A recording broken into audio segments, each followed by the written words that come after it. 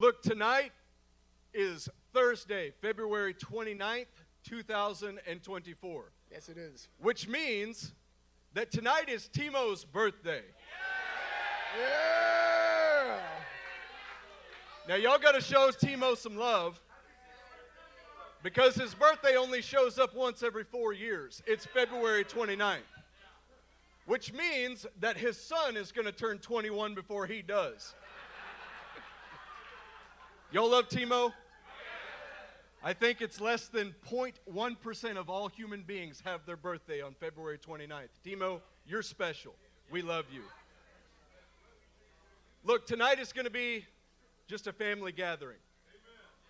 We are one big family, and we always have been. Look, while we're in worship, I couldn't help think about what God has just done in this body.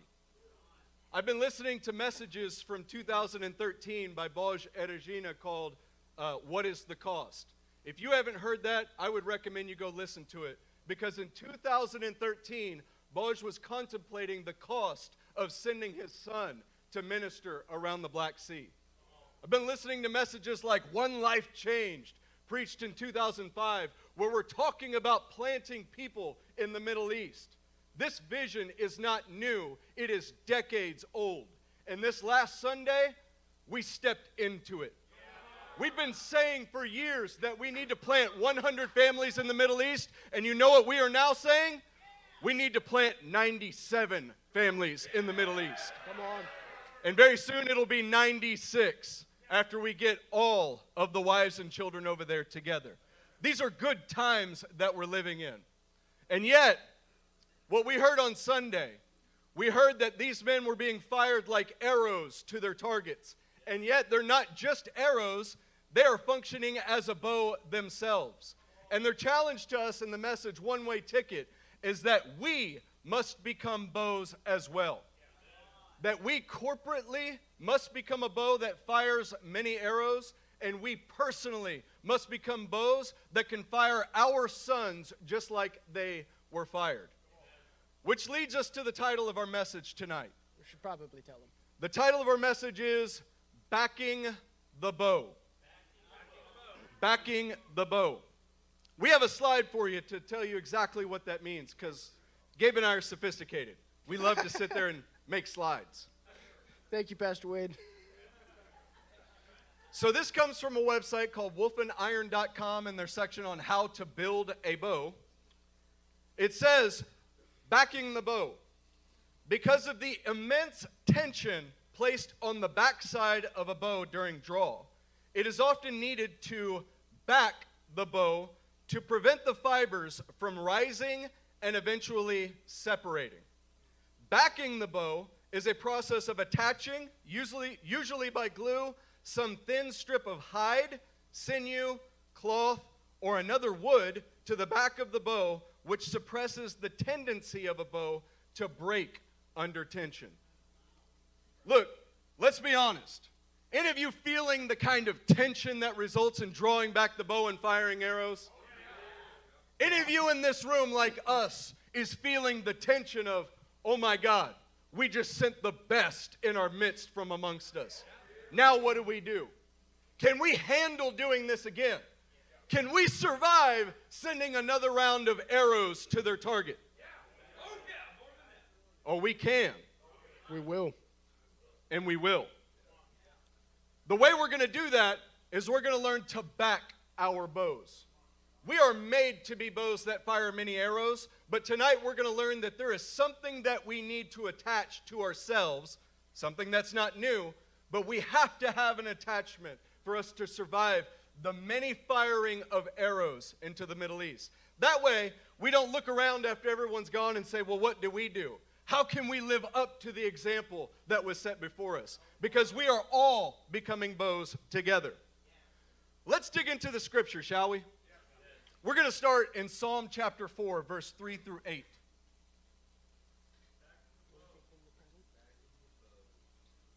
Before we do that, Gabe and I have decided to give you guys a gift tonight, other than the word that we are going to preach to you. We have a present. This gift is right here. And much like the gift of God, you don't know why it's a gift until God reveals it's a gift for you. But we're going to set it right here on the stage, and by the end of tonight, you're going to look at that stack of copy paper as a gift to you. Amen? Amen. All right, let's dig in. You guys in Psalm 4? Yeah.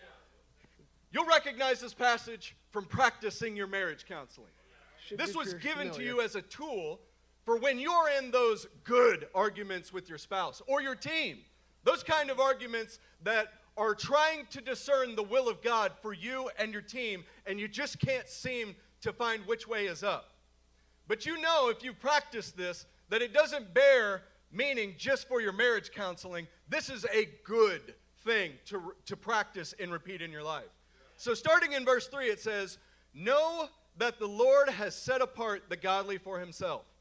The Lord will hear when I call to him. In your anger, do not sin. When you are on your beds, search your hearts and be silent. Offer right sacrifices and trust in the Lord." Many are asking, who can show us any good?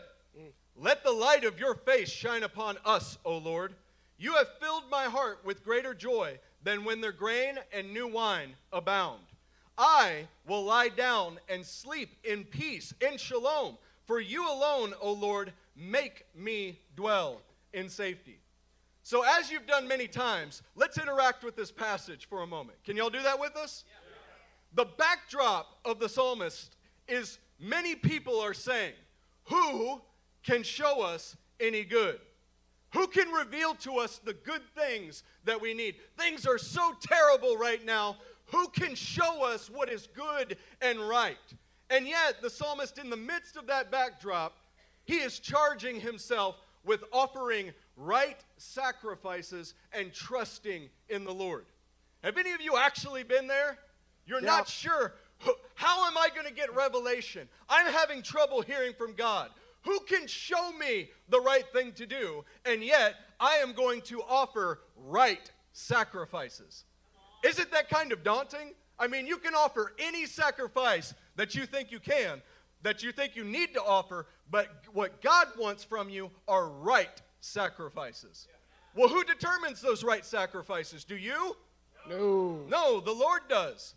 But how do you know what a right sacrifice is to the Lord? Well, it's going to cause you to ask, Lord, let the light of your face shine upon us, O Lord. It's good, and that process of seeking the Lord will have him fill your heart with greater joy than when their grain and new wine abound. You want to know the actual fruit of seeking the Lord's face and knowing the right sacrifice? Oh, you're filled with joy. You have a smile on your face because God has shined his light on your face, and you know the right sacrifice that you need to make. Now, why are we sharing this passage? It's because we just watched men be ordained to go to another land, and we're looking at each other and we're saying, how do we become like them? How? When we look at their lives, we saw that these men weren't just frivolous, doing anything that they could do. These were men that were characterized by making right sacrifices. And they made those right sacrifices because they developed a pattern of applying Psalm 4 in their life. Hey, let's go to Amos 3, verse 7. Say backing the bow when you get there. For the Lord God does nothing without revealing his secret to his servants, the prophets. When we're considering right sacrifices, and the fact that the Lord will not hold you guiltless for offering an unworthy sacrifice, it's pretty important that we get it right. Isn't it encouraging to know that the Lord desires to share even his secrets with you? That he desires to confide in you? Now, I know some of you will be reading this and hearing this and thinking, well, I'm not a prophet. We'll solve that for you later. Right now, interact with the fact that your God wants to tell you the right sacrifices to ask. But it has to be uncomfortable. The ability to hear from God is always just inside of the uncomfortable zone. Then you begin the process of doing the uncomfortable. But if we stay complacent, if we allow ourselves to deny the gift that he wants to give us, well, friends, we'll never find it even though he desires to give it to us. We have to look for the secrets of God, that we might offer him the sacrifices that he desires and are pleasing to him. So like us, many of you are like, well, what do we do now? Where do we start? What do we do? We have to offer right sacrifices, and we have to begin now. Well, understand that the Lord doesn't do anything without revealing his plan to his people. He wants to reveal to you what he wants to do. He could do anything he wants when he wants, but he chooses to reveal his will to you. Deuteronomy 29:29 is a favorite of this house. Yes. It says, the secret things belong to the Lord our God, but the things that are revealed belong to us and to our children forever, that we may do all the words of this law. So many are asking, who can show us any good? One of Job's friends in the book of Job asked, who can know the mind of God? Who can know the thoughts of God? Well, God wants you to know what's in his mind. And when you actually know what's in the mind of God, it belongs to you. And not just you, it belongs to you and your children forever. So that you may do what? So that you may do all the words of this law. What God wants to do is he wants to give you revelation. He wants to speak to you his will so that you know the right sacrifices that you must do, which is in accordance to what he wants from you and your family. Don't think for a second that if you kneel down and pray and actually ask the Lord that he will not show you what he wants of your life. He wants to reveal his will to you. He wants to speak to you personally what your role is in this body and what you must accomplish on this earth. In fact, Proverbs 25 verse 2 pretty much sums up that process pretty well. Say backing the bow when you get there. It is to the glory of God to conceal things, but the glory of kings is to search things out. Church, I said I'd solve the prophet issue for you. Men in this room, are you the king of your household? Yes. Does your God have secrets that he wants to share with you that will belong to you and your children's children forever? Yes. Then it makes you a king to search them out. It makes you a king to look for the next right thing to sacrifice to your God. It makes you a king to find the next gem for your family. None of us would be here if there was not a king searching the word, finding the right sacrifice, and laying the foundation we now stand on. And it is our job to be able to do this for every generation that comes after us. This is why we respect our pastors so much. They labor in the word as kings to find the sacrifices they need to make for us. They're not sacrificing it for themselves. They sacrifice it to benefit us. Their labor of love is they kill themselves to bring you life. As Jackie Pullinger always has said, it is death to the giver, but life to the receiver. And it is a kingly call to search for the right sacrifices of our God. Come on, Marlon, say, long live the king. Long live the king. Y'all say it with him. Say, long live the king. Long live the king. What makes us kings is the king-like process of searching for the glorious things of God that he has hidden. It makes us a king. Don't let anyone tell you that you don't have a right to that process. You have a right to hear from God, yes. And that doesn't belong to anybody else. That belongs to you.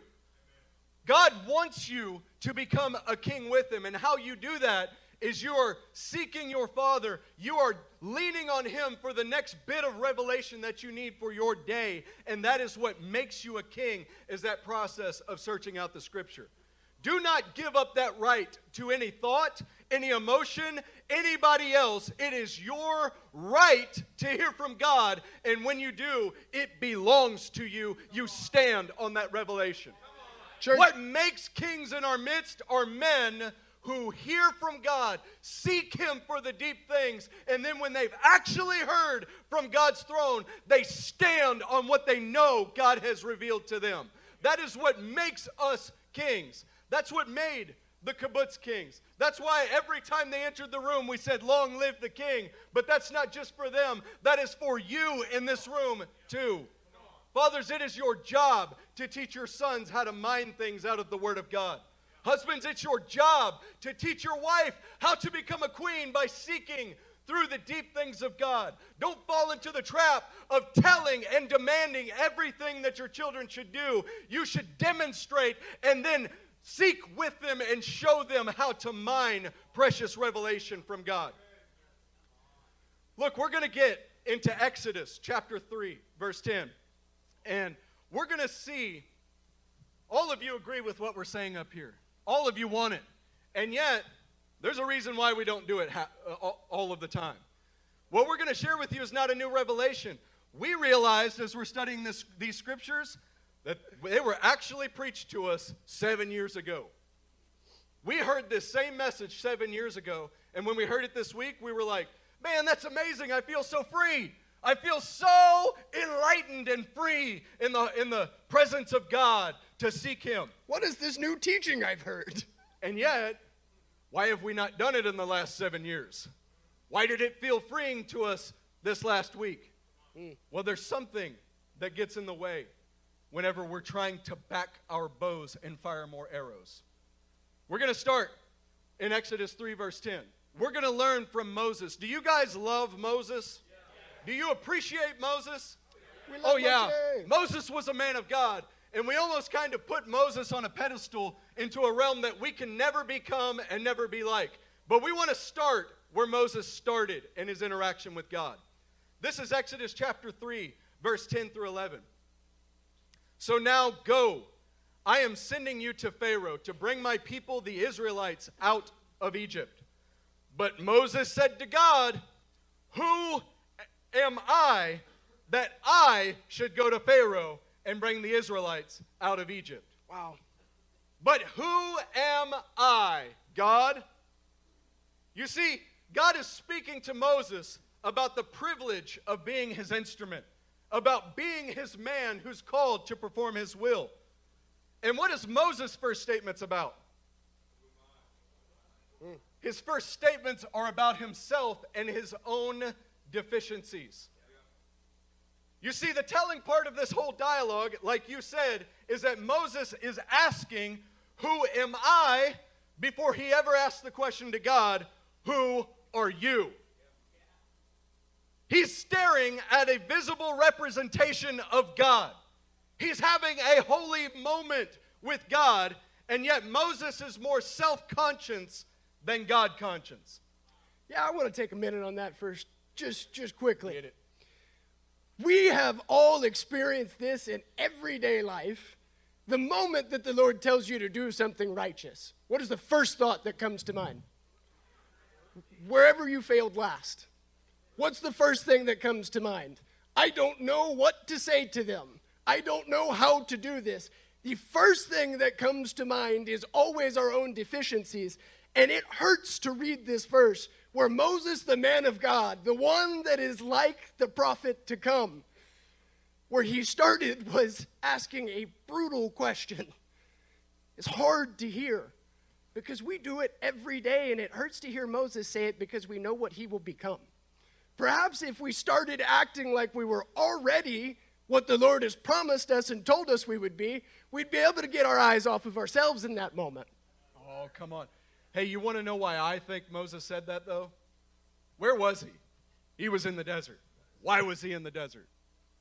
He was running. Why was he running? He killed a man.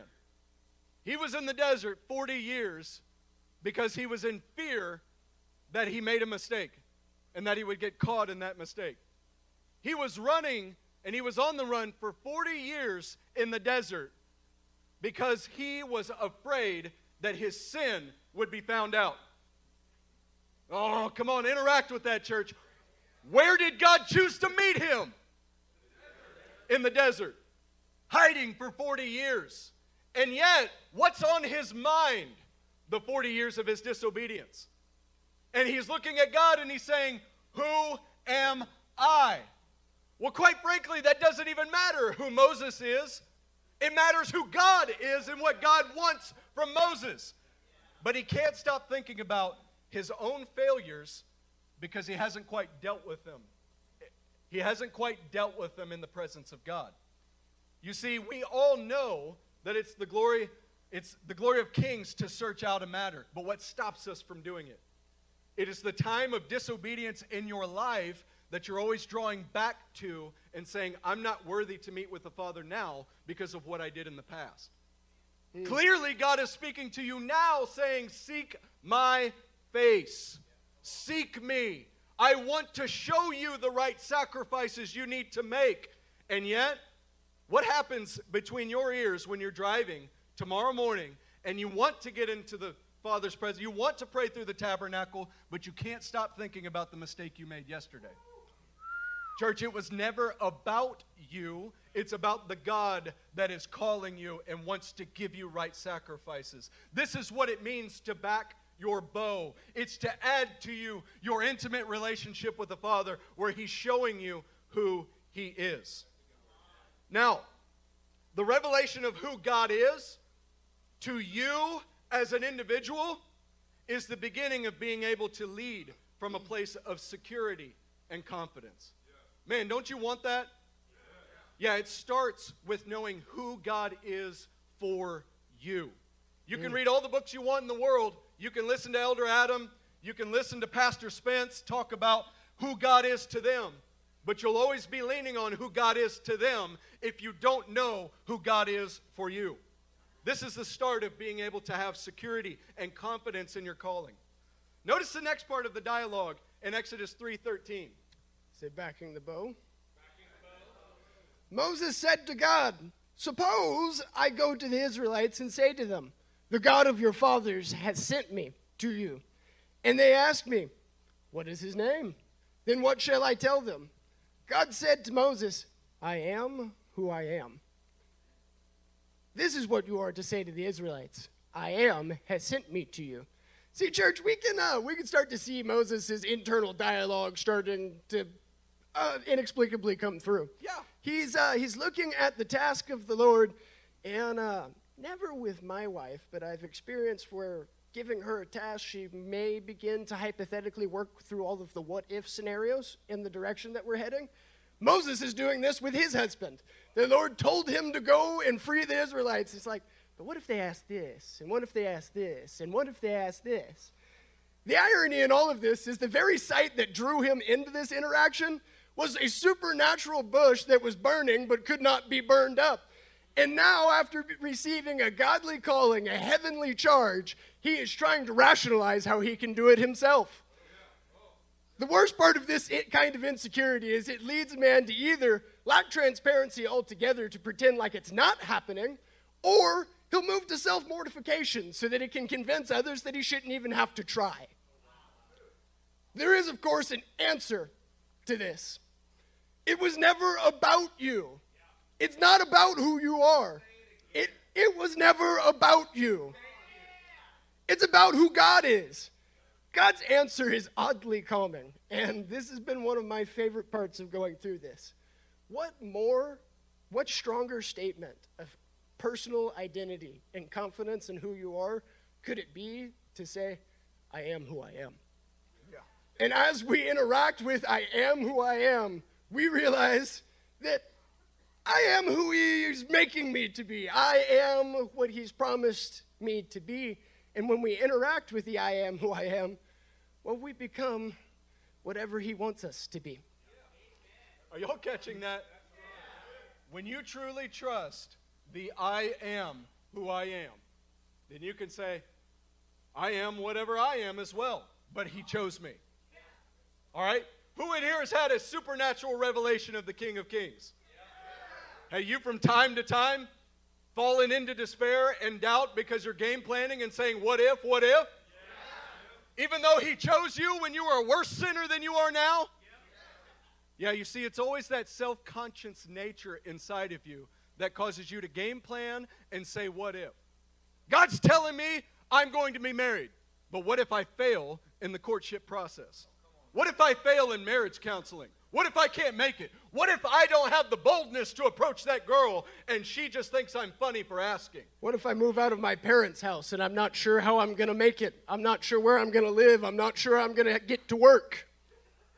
Oh, the Lord's telling me that I'm called to be a teacher in this room. Come on, Mike, you can be honest. Hey, at least he's speaking up and interacting with it. The Lord's telling me that I'm going to be sent into a swan. But what if my wife is not capable? It doesn't matter the what if scenario.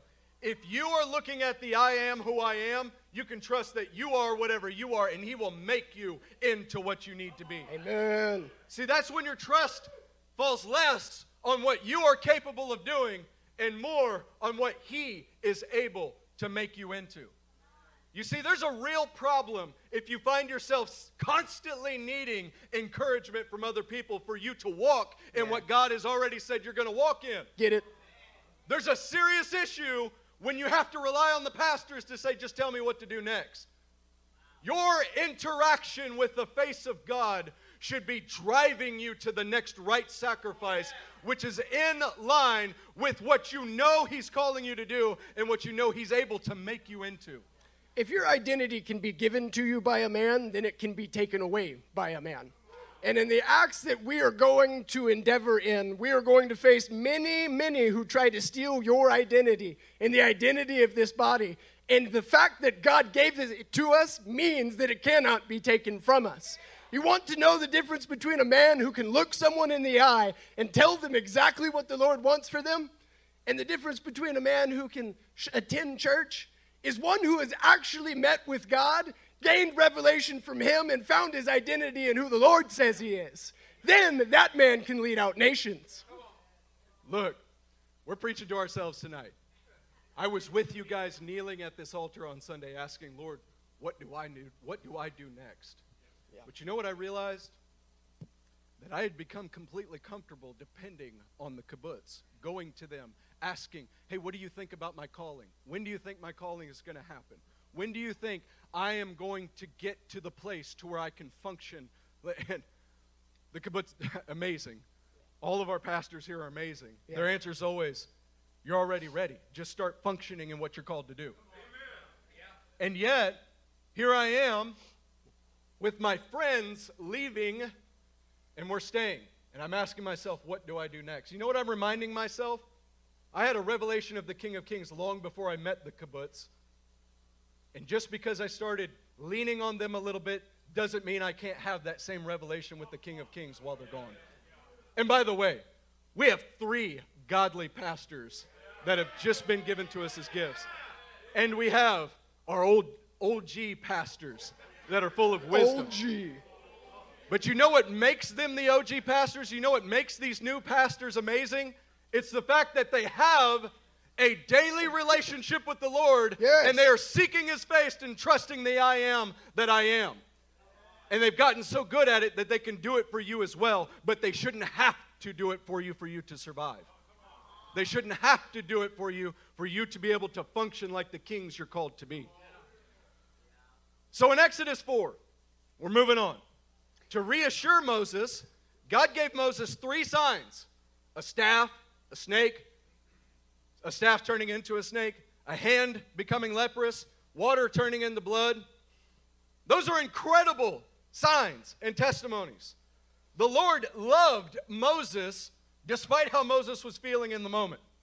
And he loves this church. Yes. He's given us many signs of affirmation and approval through the years. Hasn't he not? He has. Which that was a double negative. I don't quite know how to respond to that. He has given us many signs of affirmation and approval throughout the years. Listen to Moses' response to that in Exodus 4, verse 10, though. After having a confirmation and approval from God, he says, Moses said to the Lord, "Pardon your servant, Lord. I have never been eloquent, neither in the past nor since you have spoken to your servant. I am slow of speech and tongue." It's a pretty eloquent excuse. Isn't it kind of easy as a third-party observer in this story to get frustrated with Moses? Yes. Yeah. He keeps bringing up reasons that he is inadequate.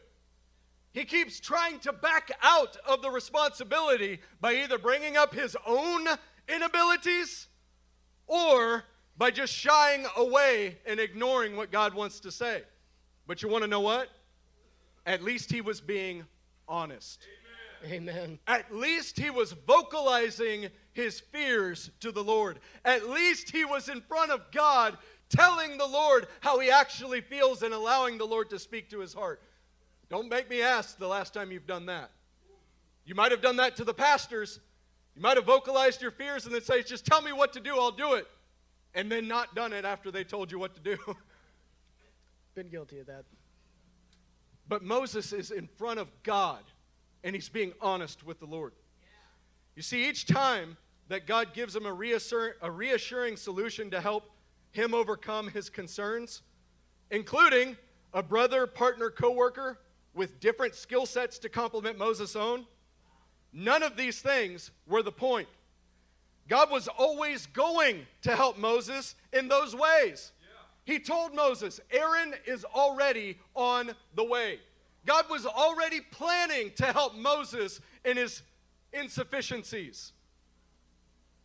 And yet, you know these signs were predestined and foreshadowed Christ. So what was the point then? What was the point of all of that? God wanted Moses to face his own fears and inadequacies and be persuaded that the I am who I am was enough. God was pointing, he was driving Moses to face his own fears and his own insecurities. Be honest with us. How many of us, including myself, avoid getting into the Father's presence on a daily basis because we don't want to face our fears? We want to act like we have it all together. We want to say, hey, how you doing, brother? Oh, I'm good. Even though you have a frown on your face visibly. Liar. Which, by the way, if you're walking around with a frown on your face all of the time, it means that you are not interacting with God on a daily basis. This is true. I didn't say that. The Word says it. Those who look to him are radiant. They're radiant because they're looking at the face of the Father and they're having their own fears crushed in his presence before they meet with any man. When you see a man that's full of joy, you can know that that man's been dealing with the Father, that he has been having his fears and insecurities crushed. This is what God was drawing Moses to do. He is leading him through this process because he wants to nail his fears. He wants Moses to walk in the right sacrifices that he'd always call him to do. I wonder, what fears does he want to crush in here tonight? Oh, not the fears of performance. The fears of just constantly getting before your Father's face and hearing from him. The fears of your inabilities being crushed by a good father, not a bad father, a good father. Hey, let's go to Exodus 4:11. Backing the bow. The Lord said to him, who gave man their mouths? Who makes them deaf or mute? Who gives them sight or makes them blind? Is it not I, the Lord? Now go, I will help you speak and will teach you what to say. Well, church, this really is the point, isn't it? You have to daily depend on the Lord to help you, teach you, and be enough for you. Y'all remember a message called Majority Rules? It'd be worth listening to. You and the Lord in any situation are the majority. You have exactly what you need, no matter if it is just you and God in the desert or surrounded by an enemy nation. If you depend on him, nothing is impossible. Come on. You have to do this with confidence, facing the fact that your body is as good as dead. Yeah. You, in fact, do not have what it takes. If you did, there would be no glory in it for him. This death of the self-consciousness is so that the God consciousness can reign inside of a man. Come on.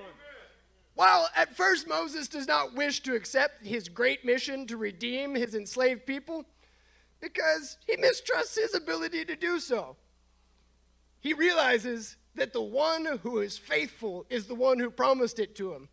And so he has to accept with full courage, energy, the decision that the Lord has set in front of him.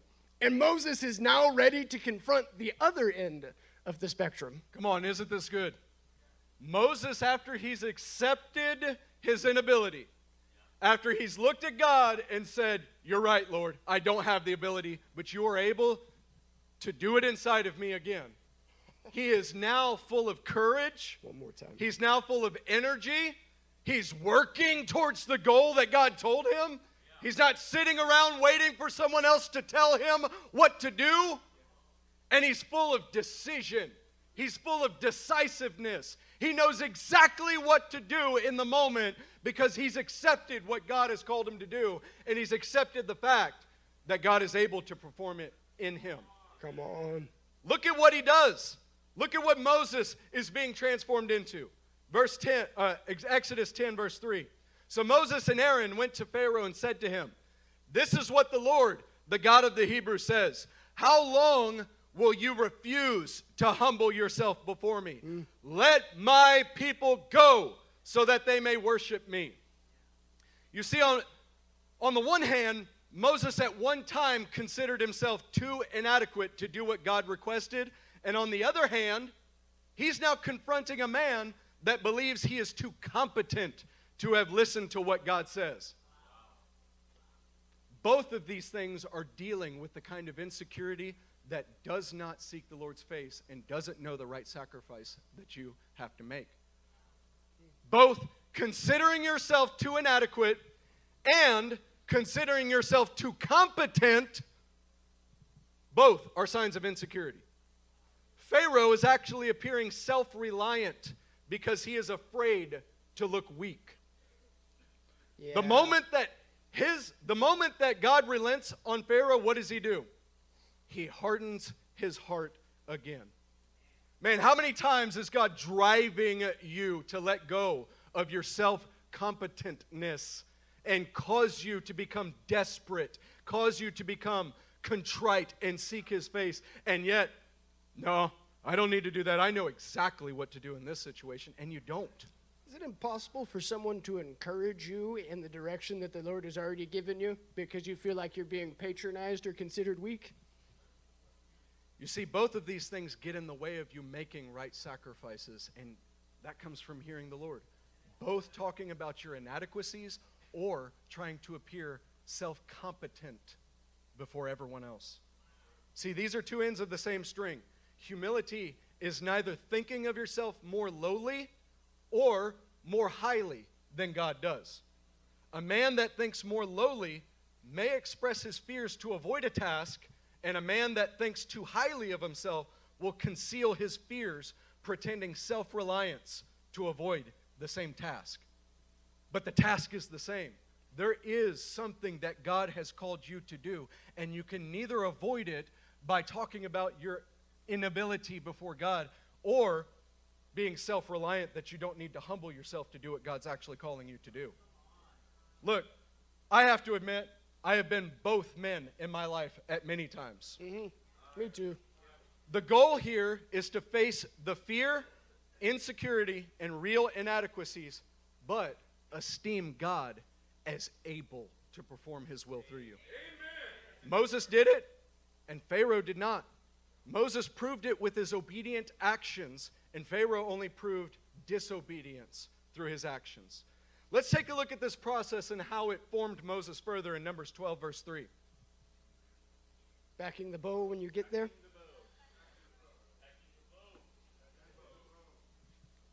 Now Moses was a very humble man, more humble than anyone else on the face of the earth.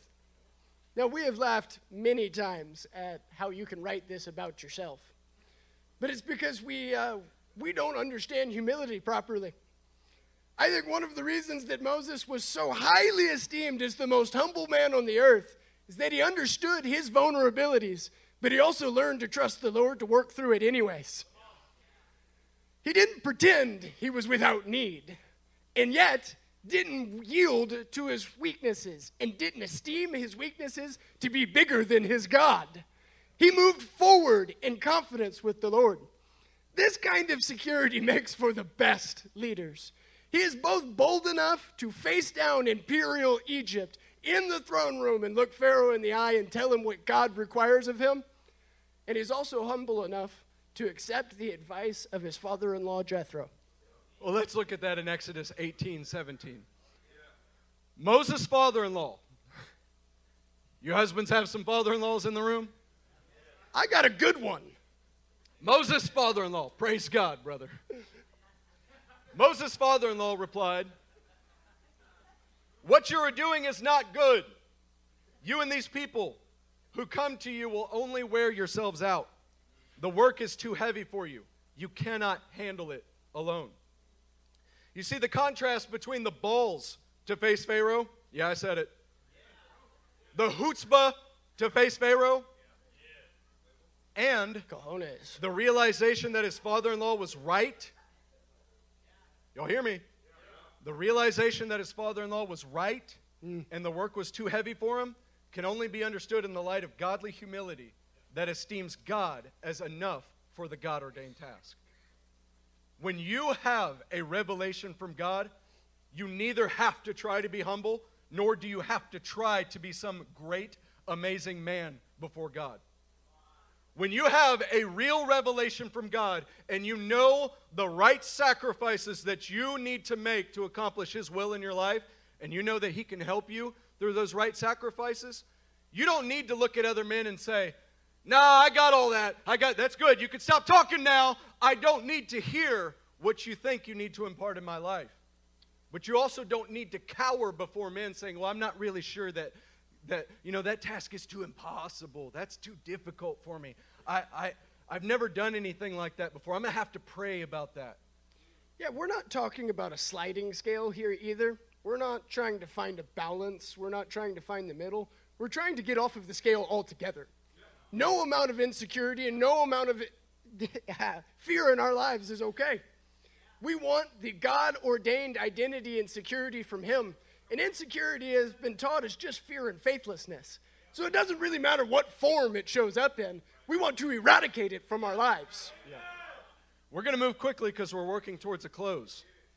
But if you have a habit of talking yourself down before you're about to give a revelation, that needs to stop. Stop it. You know all that shows?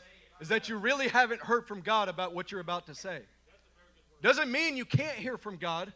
Just means you didn't take the process of becoming a king and searching it out. Or you did, but you think that you're really better than what God has told you to say, so you're just going to talk it down because you think you have better things to say later on. Both of those things are wrong, and it has to stop. Don't ever talk down about your team. Don't ever talk down about your wife to alleviate what you are called to become. Don't sit there and say, I've done this before. You get in a habit of talking about the bad things that are going on, and you feel like that somewhat alleviates the need to become more than what you are. Because if everyone knew it's just this bad, well, then I don't have to rise up to the occasion and actually forge something here. No, we have to have godly vision. But when you have godly vision, it'll cause you to be humble. It'll also cause you to fight for what you know God has given you. And you don't need somebody kicking you in the butt all of the time to tell you what to do next. You know what to do. All right, before we leave the Moses arena, we're going to look at one more passage. Numbers 11:29. But Moses replied. By the way, on that last note, just for a second, this is why when we're telling our testimony, we don't sit around and talk about how bad of sinners we were. No. A lot of us like to do that because we think that if we do that, we can kind of go, well, I'm pretty good right now the way I am. I don't need to grow any further. I was wicked then, and look what God has done in my life now. No, what do we talk about, church?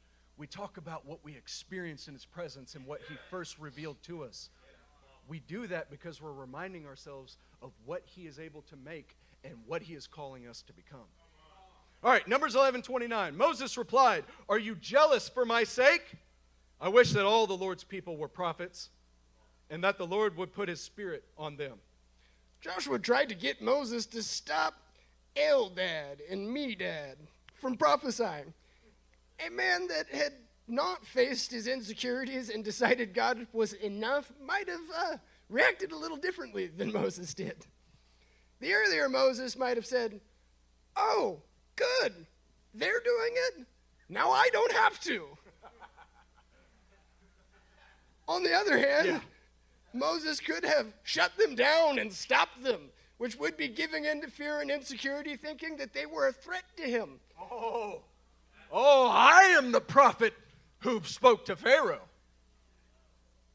Moses had dealt with his own fears, inadequacies, and insecurities. so that he knew what the Lord had accomplished through him was because the Lord did it.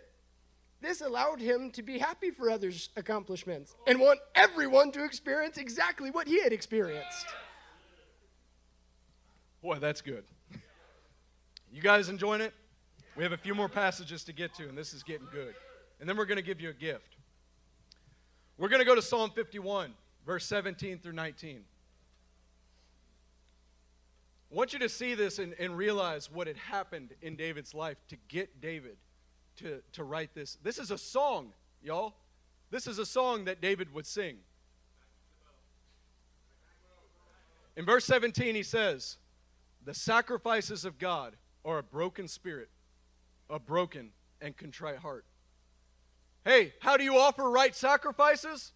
Well, sacrifice number one is a broken spirit, a broken and contrite heart. Does that really mean that you walk around weeping all of the time? No. What that means is that you are constantly broken about the distance between you and God, and you want to seek Him further. You want to be called up higher, and you are seeking His face every day to hear what He says, and you're being renewed in His presence. It's becoming dependent on Him on a daily basis. But how did David get to this point? He did not go off to war when kings go to war. He forgot what God had called him to be and become, and he ended up sinning. But God's a good God. He sent a prophet named Nathan to remind David of who he's supposed to be. Now David is now offering right sacrifices before God. He says, "A broken and contrite heart, O God, you will not despise. Do good to Zion in your good pleasure. Build up the walls of Jerusalem. Build up my home. Build up my family. Build up my church. Then you will delight in right sacrifices," the LSB and ESV says. You will delight in right sacrifices, in burnt offerings and whole burnt offerings. Then bulls will be offered on your altar. Do you want to offer right sacrifices? Then you have to learn to offer the first right sacrifice, and that is a daily, broken, dependent heart before the Lord. It's incredible to me reading this passage because David was not exactly in his right mind when this was spoken to him. In fact, the judgment on his life, the judgment for his sin, is that one of his sons would die. But what did David do after that happened? He got up and went into the temple to worship the Lord. You see, the period of mistakes did not keep David from what he knew he must do. I have a feeling that many of you in this room right now walk around with so much guilt and shame, not because you're wicked, not because you're just a sinner, it's because you know you need to be seeking the Lord more and you're not. And it's leading to other bad habits in your life. Wives, you're texting your husbands all of the time. "I don't like that the other women in the house used my Dawn when they bought Pledge. What do you think I should do about it?" Well, how about you seek the Lord and ask Him what to do about it, and then you get with me with what you feel like the Lord's telling you. You see, but we have these bad habits in our lives because we do not seek Him and do not have a broken and contrite spirit, and it leads to other bad habits. But the moment that you realize the answer, that you have to seek God and seek His face, don't let that period of disobedience stop you for a second. See, a lot of us walk around all of the time feeling like we cannot seek God, like He won't hear us because we haven't been seeking God, and it's not God's fault. Don't put that on Him. Remember what we shared earlier? He wants to reveal His plan to you. It's not His fault that we have hard hearts. It's our job to get in His presence and help Him, or ask Him to help us to make our hearts soft again so that we can have a revelation and we can know the right sacrifices we are to make. You know, one of my favorite, you know what's one tough thing about watching my brother Judah leave? Well, it's because every time I rode in the truck with him, the first thing we did when we got in the truck was we prayed through the tabernacle together. Yep. A lot of times it was Judah praying and me just saying amen and praying in tongues. You want to know why that is? Because I didn't feel like I was capable of seeking my Father's face like he was. It's not true at all. God doesn't feel that way about me. It's just because there are times that go so far where I don't seek his face, and then I just feel like a wayward son who's guilty because I haven't been seeking his face. That's not what God wants for you tonight, and tonight we're going to change that. Listen to what happens to Simon Peter and what he becomes when he has a revelation of God in Matthew 16. Start in verse 17. Backing the bow when you get there.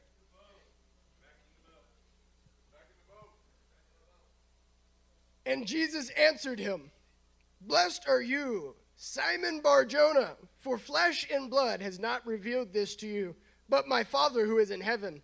And I tell you, you are rock, and on this rock I will build my church, and the gates of hell shall not prevail against it."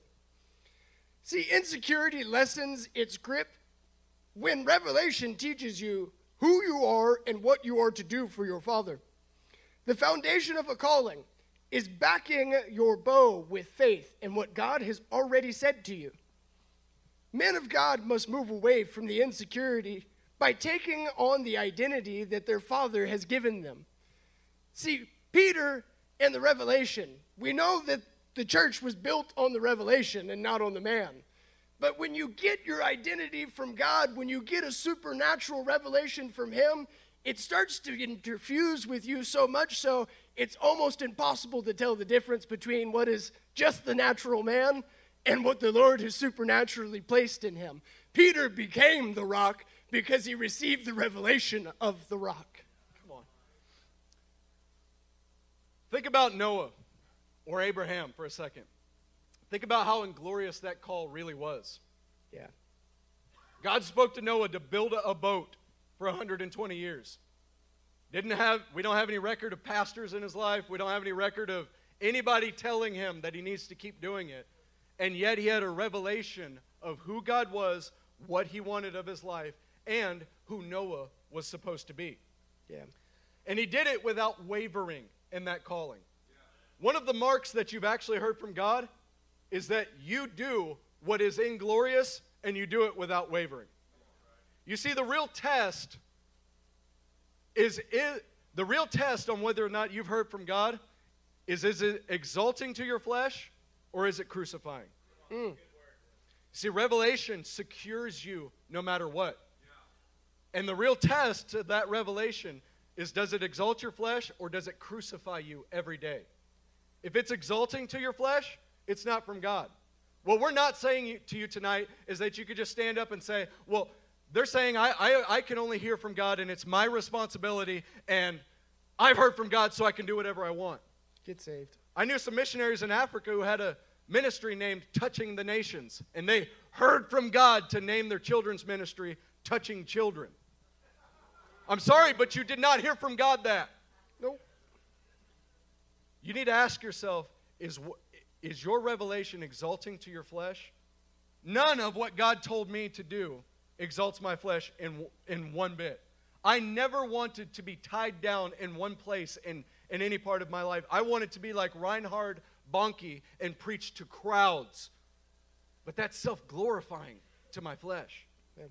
The real call of God in my life has caused me to crucify everything over and over and over again. But you want to know how I know it's from God? One, it's crucifying. And two, I can't stop doing it because I know that he spoke it to me. And I will never quit because I heard him audibly say it to me. Okay? A great deal of security comes from doing the difficult because your Father told you to do it. Okay? That's how you back your bow.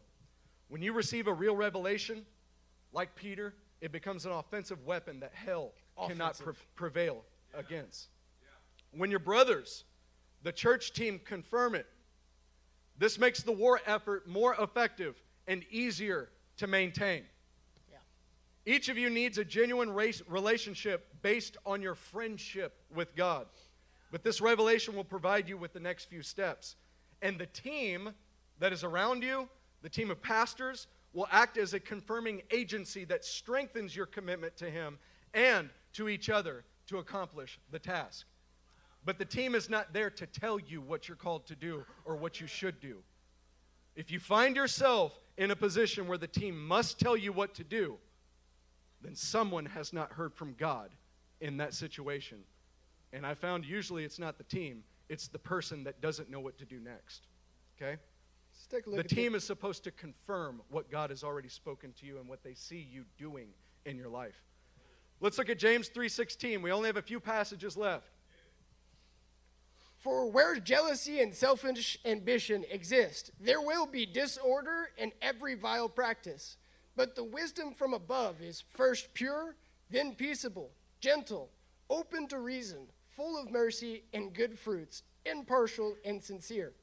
Church, we're not going to camp on this forever. This is a valid test for our hearts at all time. Is this ambition from God or not? One of the ways I like to ask that is this what I already wanted to do? And the Lord is now confirming what I already wanted to do? Or is this absolutely crucifying and I would rather go hide in my truck or my room somewhere than do it? That's a pretty good test for us. Every human heart wants recognition and greatness. The call of God is always sacrificial. The man that has actually heard from God shows his security by the lack of selfish ambition and jealousy. He is pure, peaceable, gentle, open to reason, full of mercy and good fruits, impartial and sincere. This is the harvest of righteous revelation. A supposed revelation that causes a man to display selfish ambition and disorder is not a genuine revelation. Insecurity is not part of a genuine revelation. In other words, if you have a genuine revelation about what God has called you to do, that does not interfere with the other revelations around you. It actually joins with it. You don't need to fight for your own calling if you've actually heard from God. You can stand with other brothers and say, hey, I think what you heard completes what I've heard. Or I think what you've heard actually balances with what I've heard, and we're called to do it together. Not sit there and say, well, this is what I've heard and this is what I'm sticking to, and you can just go over there and pray. Or, yeah, I heard that, but I'm too busy fulfilling what God told me. No. If you've actually had a genuine revelation from God, then you do not need to display selfish ambition, or you do not need to be in disorder with the church or with the body to prove that your revelation is from God.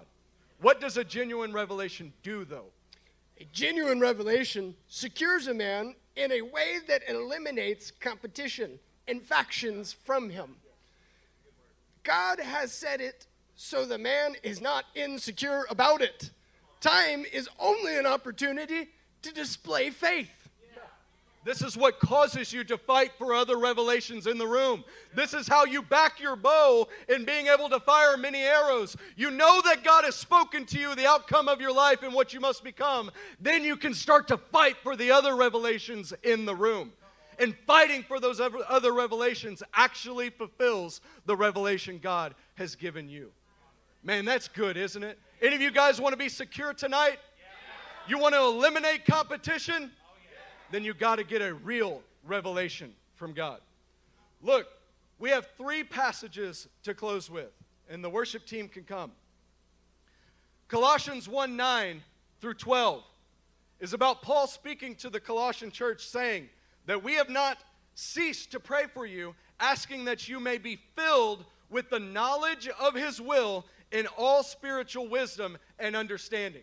He's pleading with them that they can be filled with the knowledge of God, what God requires, what is the next right sacrifice that they have to make for their children, for their wives, for their body that they're engaged with, so as to walk in a manner worthy of the Lord. How do you do that? What did the Lord do? Did he come on this earth and fight for his own will? No, he died to secure you on better footing.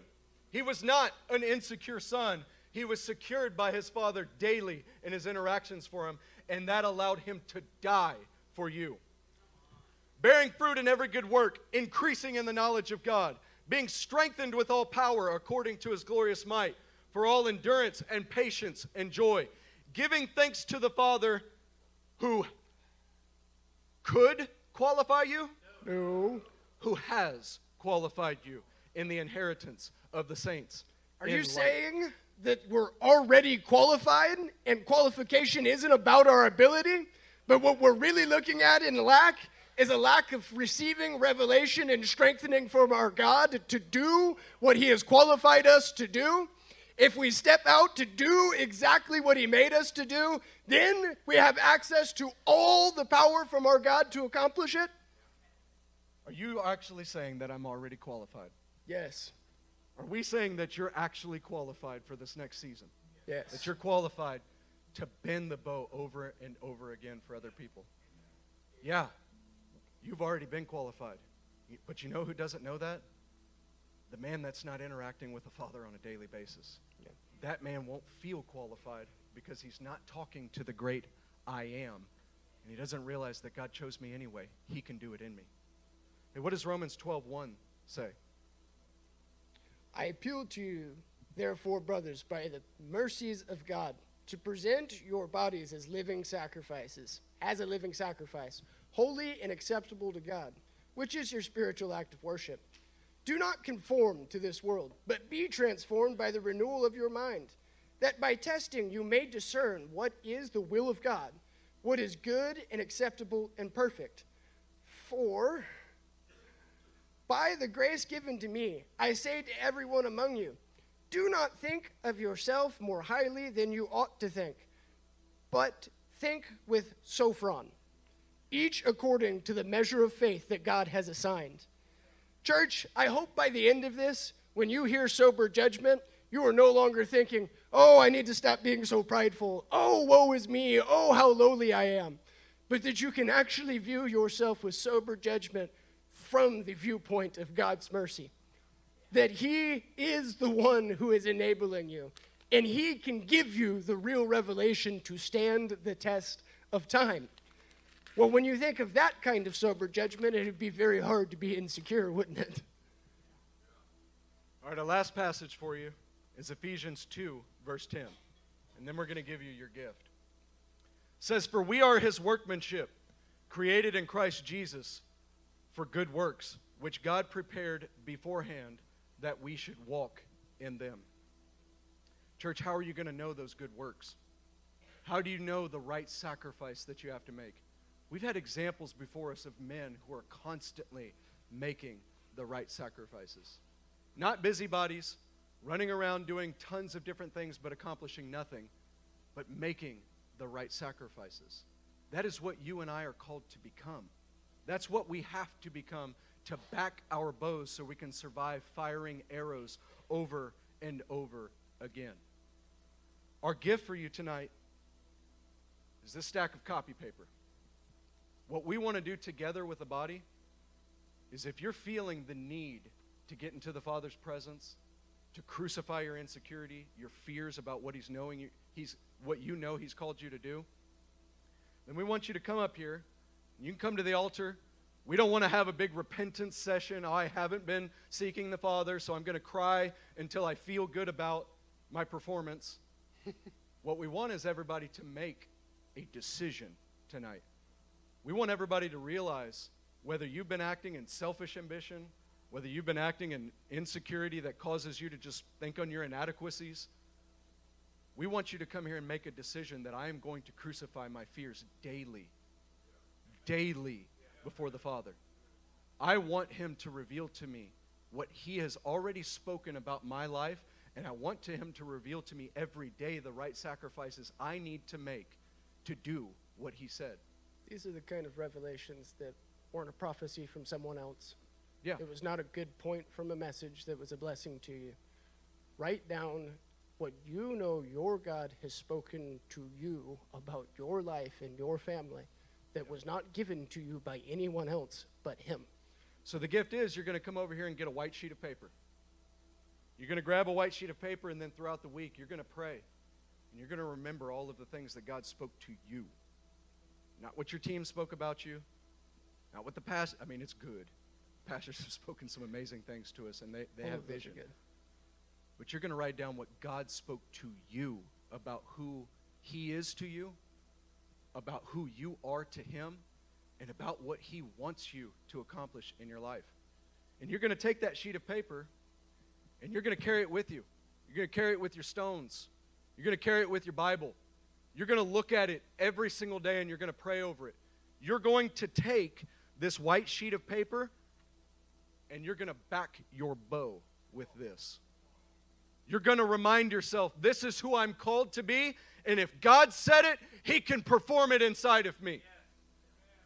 This is what He said He is to me, therefore, I'm going to ask Him what He wants me to do in light of what I know about Him.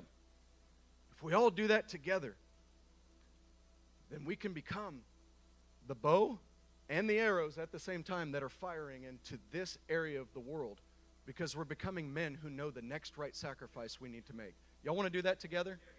And as the worship team prays, if you need to come and make a commitment to the Lord to crucify fears and insecurity, to crucify inadequacies that you think are keeping you from God's will, if you need to come and crucify pride that causes you to be self-reliant, come. Make a commitment to seek His face every day, and then grab a sheet of paper, and we're going to back our bows together. Amen? Saints, do you have confidence that if you seek His face, He'll answer? Yes. Otherwise, why would you be here? Let's just have a little chat. First of all, from all that time of living in an assisted living home, I can barely see you guys, so sound booth, turn on the lights. You guys have a quick seat.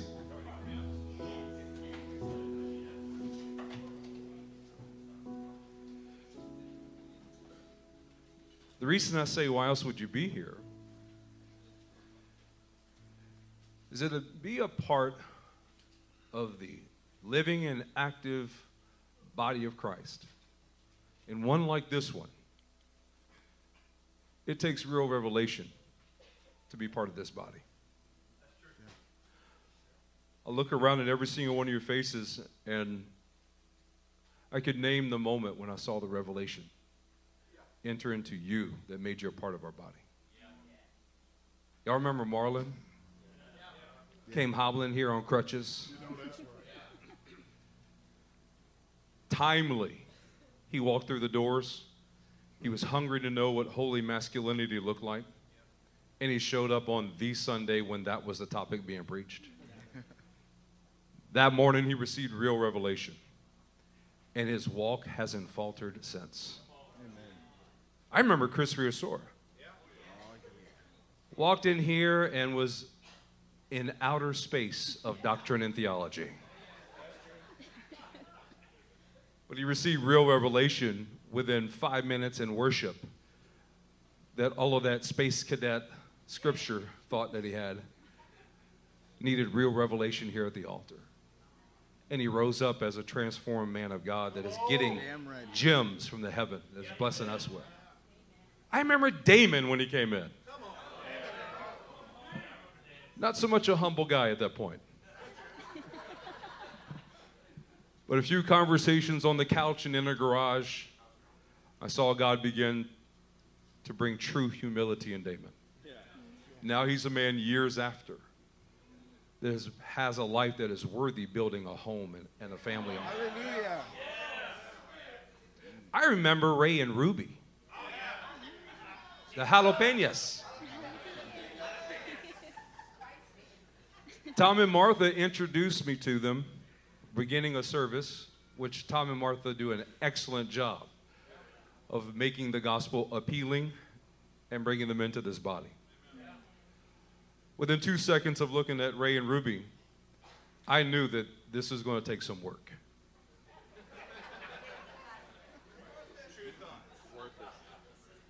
You're talking a lot, you're saying very little, but the trouble is really with you. And my, the transformed couple that they are today. The list goes on and on. And just to speak as family, the message you heard tonight is a timely and eternal message. It is at the core of who we have been as LCM, and truth be told, who we have been as men of God since day one. It's what's built our lives. It's what's built our unity. It's what's built ministries out of this place. Here's where the confidence comes from. And to reiterate what these men so excellently shared with us. It's your responsibility to hear from God. That belongs to you and not to everyone else. As pastors and as brothers, here's what we do on our part. And you experience this in your team unity meetings or just a conversation before, during, or after church. Is that what you experience is a challenge. And I know many of you don't like to be challenged, but you're going to have to learn to love it. Because that challenge is for your benefit. It's not for your condemnation. It's not for your disqualification. Just as the presence of God in a burning bush was challenging the heart of Moses, the same thing happens between us. And that challenge is really to seek the outcome of what you just said, what you're standing on, is that authentically a real revelation from God. Amen. And when it's not proved to be, you have brothers next to you to help you find that real revelation, to spur you to seek God's face, just as these men declared tonight, so that then you can go to the throne room of God, hear his voice, and come back with something that's of the substance of heaven. And that we can get behind. See, what we do as brothers and what we do as pastors is that we challenge so that we can confirm what you've already received. What you need to get into your soul is this. If you trust the I am who I am, then you can trust that he chose you because you are also whatever you are. You take confidence in your identity that's there. How do you do that? What these men went through tonight and gave you some clear direction with these gifts of a blank sheet of paper is that you have to stand up and face your fear. You have to actually face those paralyzing fears, those overwhelming insecurities that are robbing your confidence of God's identity and real revelation inside of you. By facing them, here's what you're doing to begin to crush them. You esteem that God is able higher than what your fears and insecurities say. Nope. I'm not going to give any amount of attention to this thought of my own inadequacy. I'm going to esteem that God is able to do what he said he would do. Has his word ever failed? No, not one promise has ever failed. Has his word ever failed for you? No, it hasn't. So we have to shut up the lies on the inside that tell us that we're not qualified. And we have to believe the truth of what the word says about God's character and who he is to us. You know, the men said tonight that if a man gave you your identity or gave you real revelation, then a man can take it away. You know who is the greatest opponent as that man? You. It's your own internal thoughts. So it starts with a meditation on his word and a pursuit of his face. Real revelation results in real humility that's coupled with real confidence. So like the men said tonight, we can't say it's humility when we're self-mortifying and want someone else to do what God has said for us to do. Better yet, for someone else to be what God said for us to be. And we can't superinflate ourselves to mask over our fear and insecurities and say that we should be doing a task that God has told somebody else to do. So here's how we start to get real with this. Sound booth, you guys can turn if you want, but sound booth, put up Acts 26, verse 15.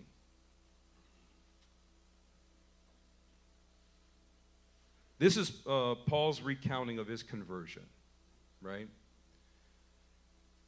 And in encountering the manifest presence of Yeshua himself, and Jesus directly challenging him, Saul, Saul, why do you kick against the goads? Paul has the right response.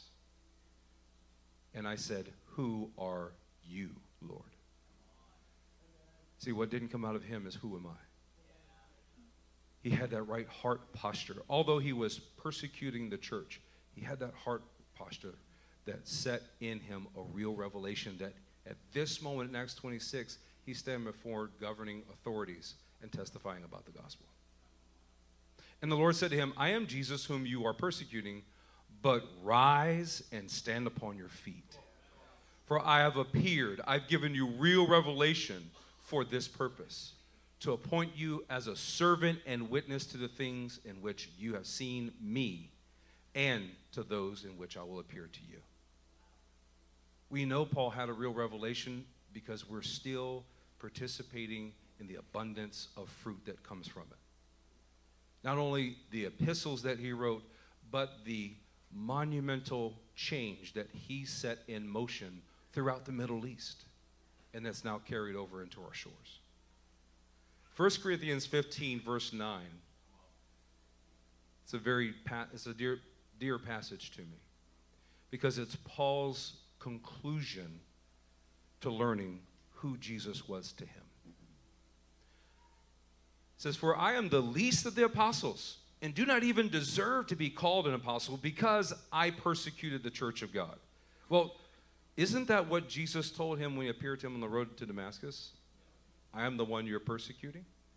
Now, if he stopped right here and the whole epistle ends, it's complete self-mortification, and he does not rise and walk in his call that Jesus spoke to him.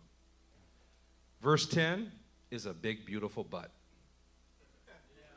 But by the grace of God, I am what I am. This is what it looks like to esteem how God is able higher than what your fears and inadequacies say that you cannot do. And look how it continues. And his grace to me was not without effect. No, I worked harder than all of them, yet not I, but the grace of God that was with me. Whether then it is I or they, meaning himself or the apostles, this is what we preach, and this is what you believed. See, real revelation, it brings about real humility, real confidence, and it produces true unity among brothers. There's no comparison, there's no faction, there is no competition. There's only completion. Psalm 4 is where these men started. And that's to offer right sacrifices that come from real revelation. While you're writing down these real revelations, you know what you're writing down? The very thing that Paul speaks about in 1 Corinthians 3:12. Now, if anyone builds on the foundation with gold, silver, precious stones, wood, hair, straw, each one's work will become manifest, for the day will disclose it, because it will be revealed with or by what? Fire. You know what we're really experiencing right now? The fire of God's authentic presence. It is able to burn away wood, hay, and straw and show us how to get gold, silver, and precious stones.